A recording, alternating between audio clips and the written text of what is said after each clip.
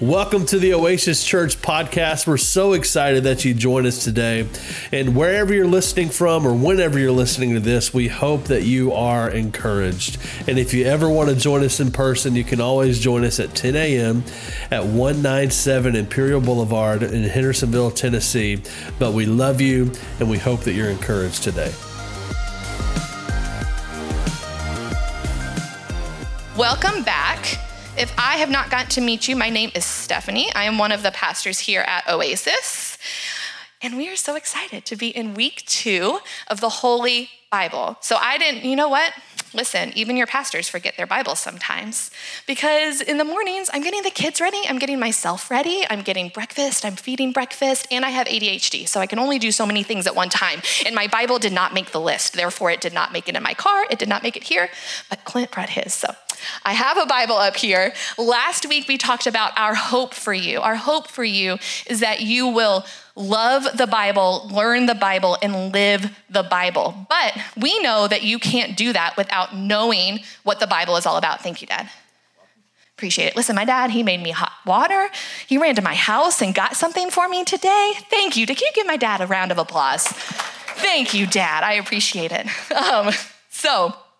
We want all of those things for you, but in order for all of those things to happen, we understand that you need to understand what the Bible is all about. So that's my hope for you today, is to leave knowing if you watered the Bible, or not watered the Bible down, if you condense the Bible into one phrase, what is it all about? That's what we're gonna get to today.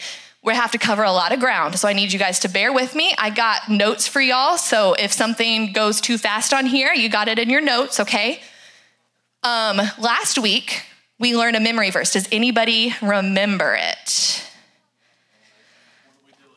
Okay, I'll do what I do with my kids. Your word is a lamp to my feet and a light to my path. Psalm 119, 105. Listen. We have 4-year-olds that memorize verses longer than this. Robin can attest. So we can do it. We have brain cells, okay, guys? We can do this. All right. Your word is a lamp to my feet and a light to my path. Okay, so that was last week. This week, we have a new one. Are y'all ready? We're gonna add on to it. You can go to the next one. Okay, say it with me. Let the word of Christ dwell in you richly. Colossians 3:16. Okay, we're gonna say it 2 more times. I need it to be louder, all right?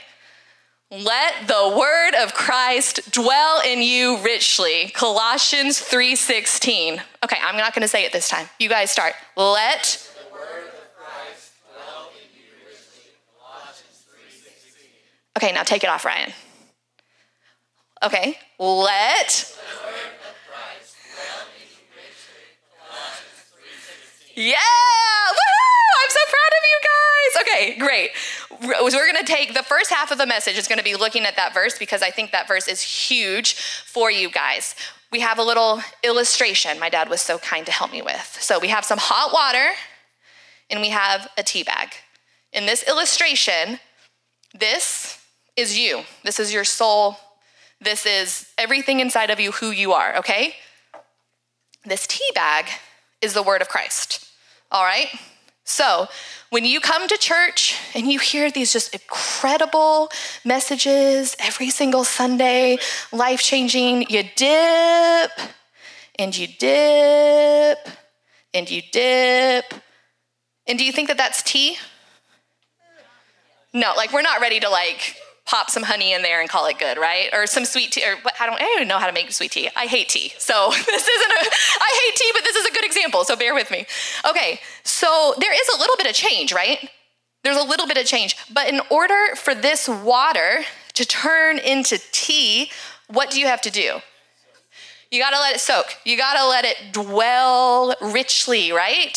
So that is what we want the word of Christ to do for you guys. We want it to dwell richly inside of you. So the first part of this message today is we're gonna look at 3 different ways that you can dip to let the word of Christ dwell in you. And listen to that first word. You have to let. You have to let it dwell in you richly. It's there. It's got the power. It wants to be in you, but you have to do something to let it dwell in you richly. So there's 3 ways, and these are things that we want you guys to do. Not be like, oh yeah, that's cool, like that's good, but like do them, okay? And this whole message is super practical. It's almost like educational, okay? So it's gonna be great. I'm excited. So we talked last week about getting a paper Bible.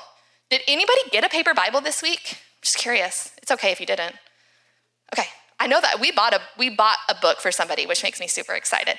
But we want you guys to have a paper Bible, but we want it to go one step further. This week, our first dip is get a paper Bible in a translation you like. Get one in a translation you like. And if you walk in, we talked about the Christian Publishers Outlet. If you walk in, they have hundreds of different Bibles, all different translations. There's some translations that I'm like, I have never heard of that before. Like, excuse me. And so I wanted to take just a second and kind of boil down translations, where they came from, what they are, what they mean, so that you can be educated whenever you go in. Or if you already have a translation you like, you have knowledge, like to talk to other people about it. You understand where they came from, okay? So I looked on the Bible app on our phone, and it has 70 English translations, which is wild. 70 English translations. And sometimes people are like, well, those translations clearly mean that the Bible is watered down. Like, how can you trust any of them? Because it's just been translated so many times, and it's not what the Bible actually means. But you have to remember, the Bible was not written in English. It has to be translated. And so these aren't like, it wasn't like the King James Version was translated back in the 1600s, and every translation since then has just been like looking at that and making it modern. That's not how it is. Translations are translated from the manuscript of the original Bible, which was written in Hebrew and Greek and some Aramaic, but like that's what it was written in. We have to translate it. And so there's different ways of translating it, and that's what the translations are. Also, I just saw this and I need to address it. I did not have a bad self-tanning experience.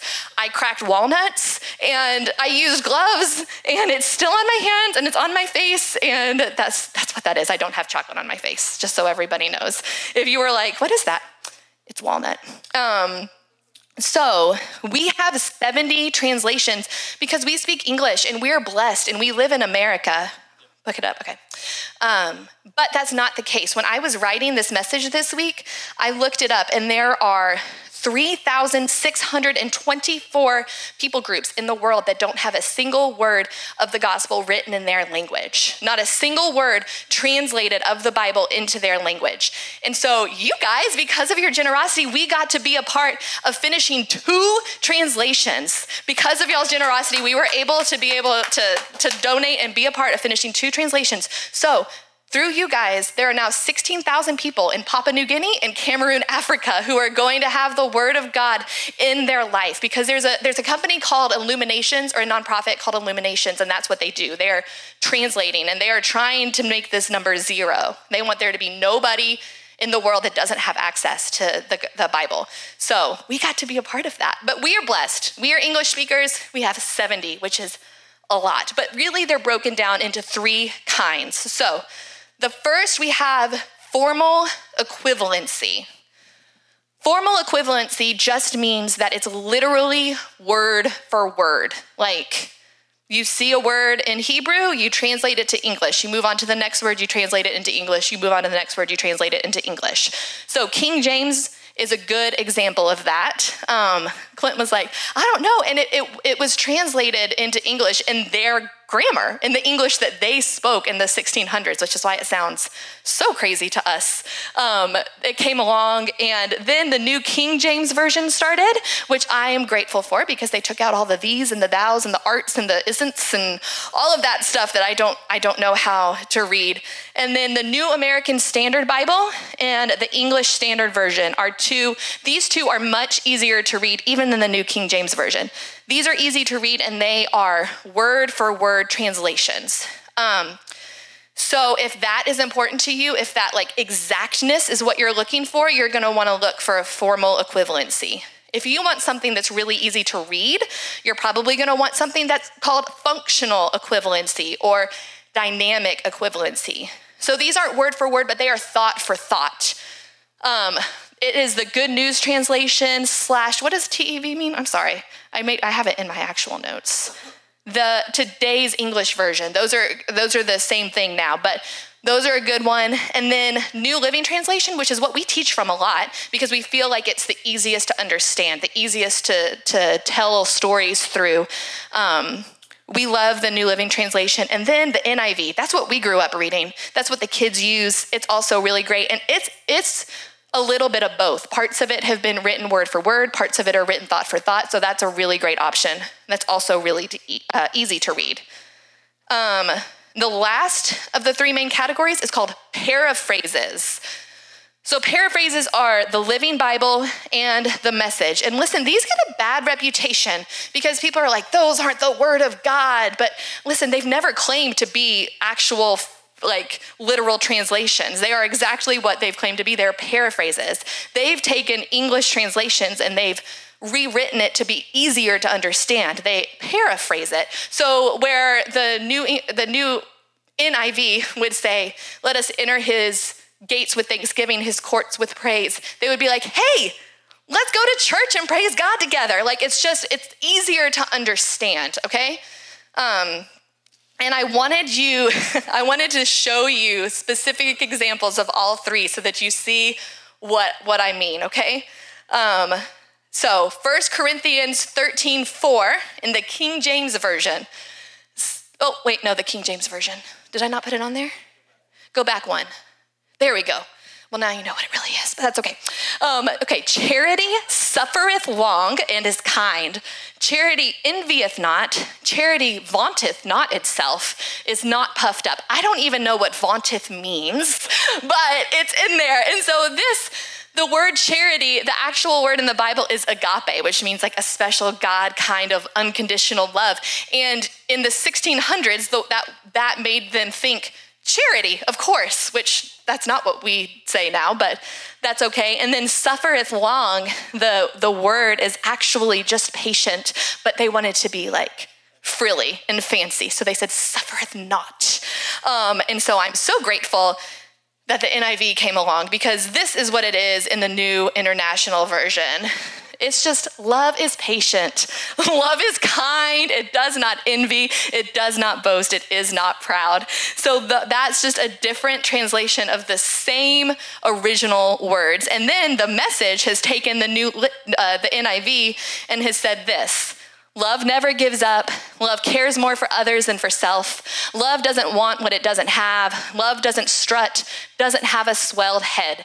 So that's just an example of one verse in three different ways. So there's a ton of different options out there for you guys, but the most important thing is that you find a translation that you enjoy reading because we want you to get the word of God in you every day. And like Pastor Clint said last week, we live in grace. So if you're in a Bible reading plan and you miss a day, don't make it up. Don't make it up. I cannot tell you how many times I have gotten stuck in that and just gone, never mind, I'll go back to like what I was doing before. There was one time I was trying to read the whole Bible in 60 days, and I think I missed like 2 or 3 days on vacation, and I was books of the Bible behind, like entire books. And I was like, I'm never catching up. So you don't have to catch up. Just stop.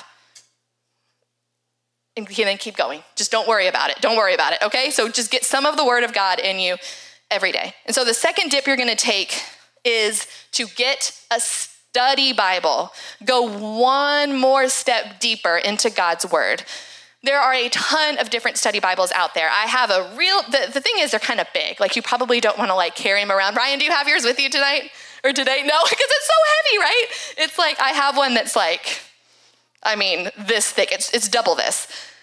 But they're great to be able to dig a little bit deeper without having to have any fancy other resources. And they have all different kinds. Like there are life application study Bibles. I think Pastor Clint talked about that last week. So it'll have a little like A next to this verse and you go down and read A and it talks about how to apply that scripture to your life. So if you read the Bible and you're like, well, that's cool, but what does that mean for me? That's a great option for you to get because it can really help you understand the Bible more. There's also one, I think that this is the next one that I want to get. It's like a cultural studies Bible. Christiana's like, yes. It tells you like what's going on in the world, like what's going on around the people writing, or whenever Paul is writing to the Corinthians, what's happening in Corinth? Like what is he actually addressing? Like it brings the Bible to life in a really cool and unique way. But then there are like more niche ones, like John Maxwell has a leadership Bible. So if you are in any sort of leadership, that's cool because it takes truth from scripture and he draws leadership principles out of it. So that's a cool option. And then there's just plain study Bibles where you can just see, it'll have references. Like when Jesus says, it is written, you're like, where is it written? Like it's gonna show you where is it written in the Old Testament, and you can reference it and go back and see how the Bible is all connected, because we're gonna get to that in a minute. It's all connected. And listen, if you really want the word of God to change you from the inside out, you have to apply it, in a really great way to do that. This is the third dip. Get in a small group. If you're tired of us talking about small groups, get used to it, because we're never gonna stop talking about small groups, because they are that important to us. Because then not only are you reading the word of God, you're studying the word of God deeper, but then you're discussing the word of God with other people. So they're a little bit wonky today because the people who lead our group have COVID. So it's just never gonna end. Guys, COVID, I keep thinking, oh, we're over it. And then it just keeps affecting the world and it kills me.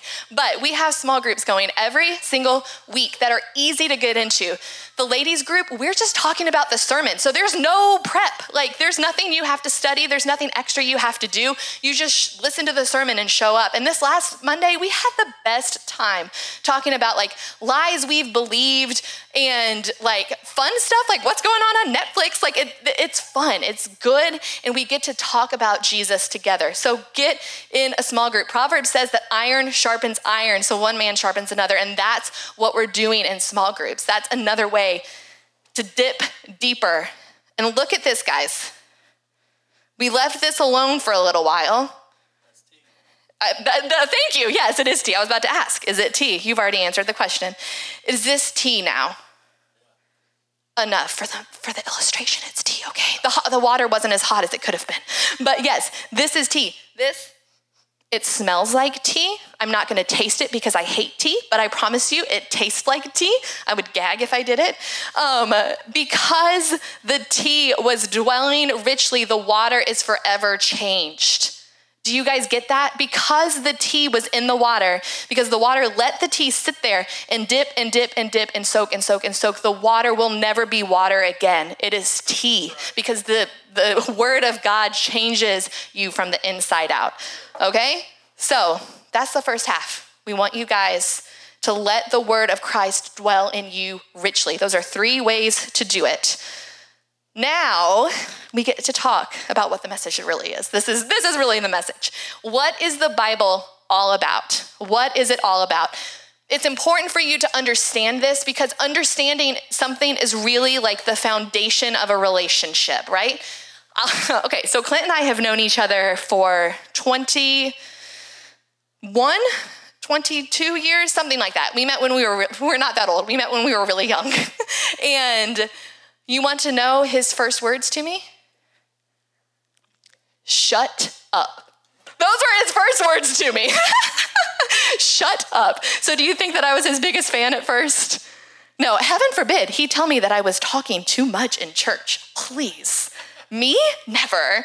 I was perfect. No, I'm joking. I probably was talking too much and too loud, but he took it upon himself to turn around and go, shut up. And I was like, I don't like that guy. But then we took some time, we spent time together. I got to know him. I understood him more. And eventually I loved him. That understanding him was the foundation of our relationship. And that's what you have to do. You have to understand the Bible in order to love the Bible, because I don't think that you're going to commit to what we're asking you to commit to if you don't understand the Bible. You're like, okay, cool, whatever. But if you spend time with it and you understand God's word, you're going to fall more in love with it. But there has to be that basic understanding. So really, I need like a long time to explain what the Bible is really all about, and I have 18 minutes. So we're gonna fly through it, okay? First off, the Bible was written over a span of 1,600 years in over a dozen countries on 3 continents by around 40 people in 3 different languages. It was written by poets, by prophets, farmers, kings, soldiers, shepherds, princes, priests, historians, fishermen, tax collectors, scholars, businessmen, and doctors. It was written in caves, on ships, in palaces, in prisons, and in deserts. And all of this is probably leading you to one question. How did they end up with the same story? How are there no contradictions? How did all of those people over all of those years and all of those places come together with one story? And it's easy. The answer is easy. There's only one author in the Bible, and the author is God. There's just one author of the Bible, and the author is God. He chose to write through people.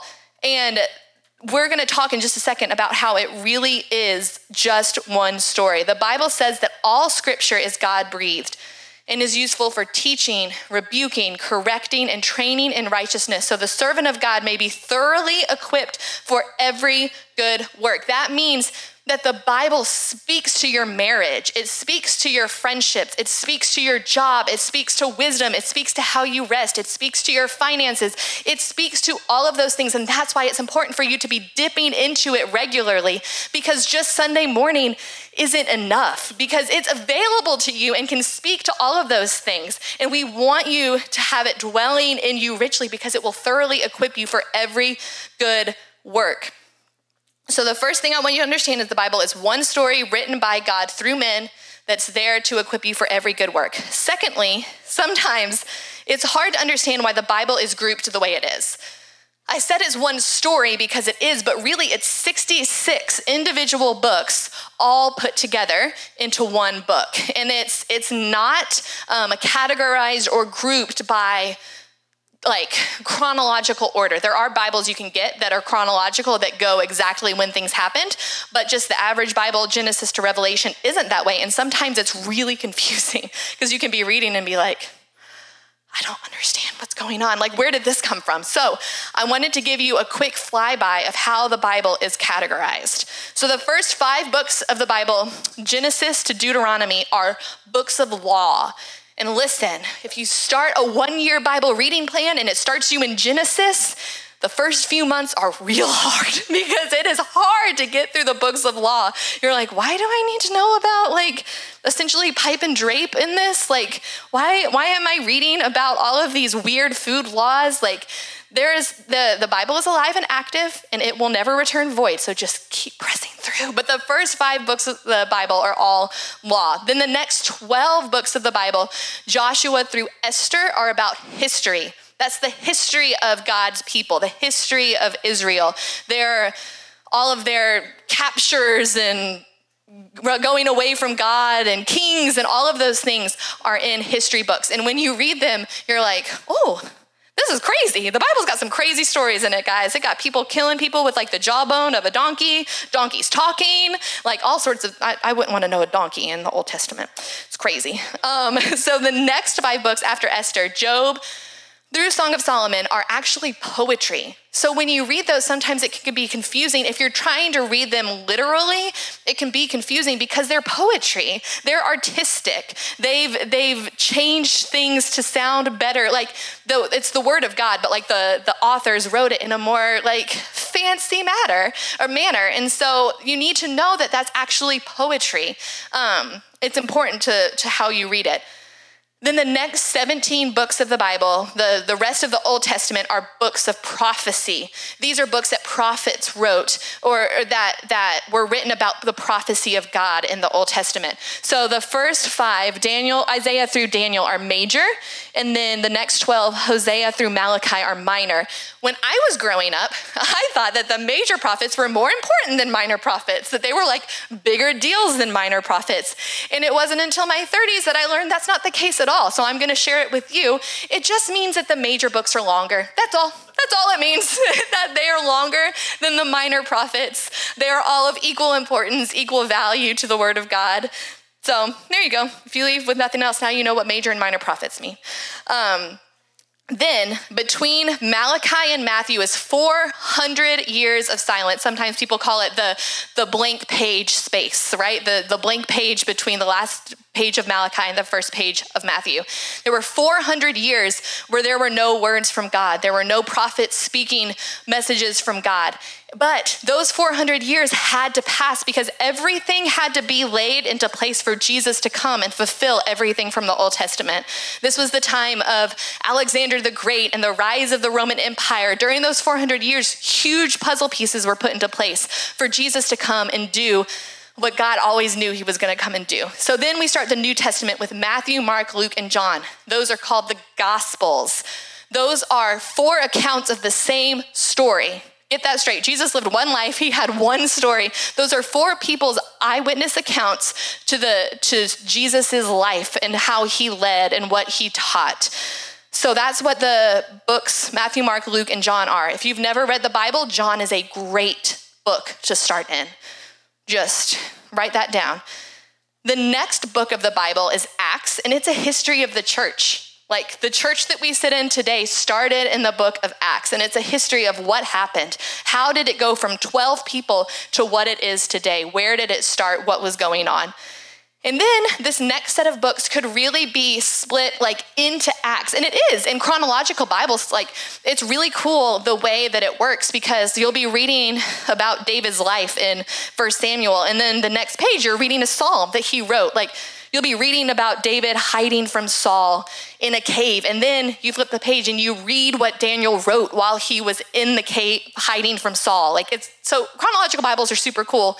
The epistles would do the same thing into Acts, because the epistles is just a fancy church word for letters. These are letters that were written to early churches or early servants in the church, Romans through Jude. And so the same thing would happen. You would be reading about the church in Corinth in the book of Acts, and then you would have a, section from like 1st or 2nd Corinthians of what Paul was writing to. So chronological Bibles are really great to kind of get a bigger picture of what was going on in the Bible. And then the Bible ends with Revelation, which is a prophecy of the last days and eternity. And listen, if you've not read the Bible a lot, this is not a good place to start, okay? It is not a good place to start. Our boy Ruben is back in the back, and I remember when he started reading, he would be like, Mom, I read about a dragon in the Bible. And I was like, okay, let's not read Revelation, okay? It was a lot. So that's not a great place to start, but it is in the Bible. It is important, and those days are going to come to pass. So that's how it's all put together. And you might be sitting there like, but what does it mean? What does it mean? What's it all about? So we're going to look at something that Pastor Chris Hodges from Church of the Highlands made that he has given people to share. And I think it's beautiful to see. It shows the whole Bible. We're eventually going to get to the whole Bible in one slide, and how the Old Testament mirrors the New Testament, and about how it was so perfectly written. It really, really emphasizes that it's all one story. So first, in the book of Genesis, God and righteous people are in paradise. God and the people that he created are living in a perfect world. In the beginning of Genesis, they are righteous on their own because God created them righteous, okay? But then in Genesis 3, Satan and sin enter into the picture. And listen, it hasn't changed from Genesis 3 until today. When Satan and sin enter the picture, chaos and separation from God come. In our lives today, it's the same. When sin enters our lives, chaos and separation from God come. Then after Satan and sin enter, chaos happens and the world is judged and destroyed. That's the book of Noah, or not the book of Noah, the story of Noah in Genesis. God is like, okay, I'm gonna start over, basically. But then you know what? We're still sinful people, and we still think that we know better. And so they try a one world government system. They're like, we're gonna get together and we are going to be God. We're gonna build a tower so high that we're gonna reach heaven in the Tower of Babel. And God goes, nope. And he makes them all speak different languages. And that's how we get the term babble like a baby, because they couldn't understand each other. He gave them all different languages so they couldn't work together anymore. And the Tower of Babel didn't happen. But they went, we can do this, God. We know better than you. So God said, no, I'm going to set up my order. So God's first order was the 12 tribes of Israel, and these were God's holy people. And that's where we get like the 10 Commandments. There's lots of laws, like the whole book of the law is written to these people. But the problem is that it was all outside rules. It dealt with our actions, and that never changes anybody, because nobody can be made holy by what they do or don't do. And so that didn't work. Then enter in Jesus. Jesus is at the top and the center because, spoiler alert, Jesus is what the Bible is all about, okay? Jesus came and he lived his life, and God set up a new order. He set up a new order from the 12 disciples, the church, and now we get to be God's holy people, and we are redeemed and we are righteous because of what Jesus did and the work that the Holy Spirit does inside of us. But just because we're like that doesn't mean that the world is okay with it. And I think this is where we're living right now. Our world is going, hey, we got this. We don't really need God. We can do this without God. We don't need his help, which is eventually going to lead to what Revelation has to say. The world is going to be judged and destroyed again. This is not like a doomsday sermon, but it's in the Bible. It's going to happen.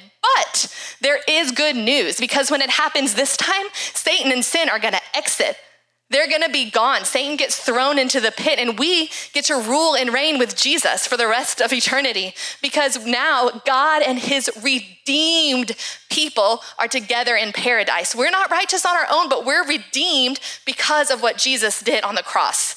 So I want to dig into grammar a little bit. So if you don't like grammar, just stick with me, okay? What we're going to talk about, like, what is the subject of the Bible? Do y'all remember that from when I'm teaching it to like Ellie? Like, subject is what the sentence is, like that's what the sentence is about. So what do you think the subject of the Bible is? Do you think it's us? Like, sometimes you can look at do you mind going back to that? Yeah, you can look at this and be like, oh, this was all for us. So like, we're the subject of the Bible, right? No, we are the object of the Bible. We are what the subject is getting to and what he is after, but the subject is Jesus. Jesus is the subject of the whole Bible, and that's important for you to understand, because now whenever you're reading the Bible, if you just look for Jesus, you're going to see him. You'll see him in Genesis all the way to Revelation because he's in there. And if you start that and you're like, I don't see Jesus, go get a Jesus storybook Bible. It sounds silly, but that Bible God has used that Bible to speak more truth into my life than a lot of other books, because it's a kid's Bible, but it's written in a way that it points to Jesus every single story. So it's so cool to see, how is Jesus in the Tower of Babel? Because he's in that story. How is Jesus pointed to from David and Goliath? Because he is. Like, how is Jesus pointed to from Joseph being put into slavery? Like, he's in every single thing. The Bible is always pointing to Jesus because he is the subject. So you mean Jesus in the Old Testament? I do. I mean that. Jesus is in the Old Testament. Jesus said it himself. In John 5:39, he said, you search the scriptures because you think they give you eternal life, but the scriptures point to me. And you have to remember, this is in the New Testament, which means the New Testament wasn't written yet. The only scriptures they had to reference are the Old Testament. So this is Jesus saying the Old Testament points to me. So if Jesus is saying that, we can know it's true. And, okay. We have the subject. Let's look at the verb. What do you think the verb of the Bible is? I would say there's no wrong guess. There is a wrong guess, but it's okay to be wrong in church. Does anybody know what they think the verb of the Bible is? Love, live. Okay. So, close. The verb of the Bible is really give. It's give. God's love spurred him to give, but the verb of the Bible is give, and we can sum that all up in John 3:16. For God so loved the world that he gave his one and only Son, that whoever believes in him shall not perish, but has eternal life. Give is the verb. That's what it boils down to. Jesus gave. Jesus gave, and that's why that's our response. Jesus gave his life to us, and so now we get to give our life back to him. We get to give him our plans. We get to give him our future. We get to give him our family, our finances, our faith. We get to give all of that back to him because he gave back to us. And then we get to take it one step further. 1 John 3:16 says, this is how we know what love is. Jesus Christ laid down his life for us, and we ought to lay down our lives for our brothers and sisters. So we give our lives to Jesus, and then we get to lay down our priorities. We get to lay down our preferences. We get to lay down all of these plans we have for our brothers and sisters in Christ. That's what the Bible is all about. The Bible is about Jesus gave. So what are we going to do with it? We're going to give ourselves. That's what the church is all about, because that's what the Bible is all about. Jesus gave. So I want you guys to go ahead and close your eyes, bow your heads. And I want to take just a second. And if you're sitting here and you're thinking, my life is in chaos, I'm separated from God, I don't have any sort of relationship with Jesus. Listen, you are one prayer away from peace. This isn't a magical prayer that's gonna change all of your circumstances, but it can give you peace and it can give you hope in the midst of it. And you don't have to have it together. It's okay if your life is chaos and you bring it to Jesus, because Jesus is the only one that can change anything. So if that's you today, you guys can pray this prayer with me. Jesus, I'm in chaos and my life is a mess because I've been living my way. And today I give you my life. Forgive me, be the Lord of my life. I believe you died and rose again, and today I put my faith in you. Thank you for bringing the chaos into order and setting me free. In your name we pray, amen. Amen. Listen, if you guys prayed that prayer, we would love to know so that we can come alongside you and encourage you in a new relationship with Jesus. There's a spot on the top of the Connect card that you can check. Started a relationship with Jesus, renewed a relationship with Jesus, whatever decision the Holy Spirit's stirring up inside of you, we want to give you that opportunity. Y'all give Pastor Steph a hand. Thank you, babe.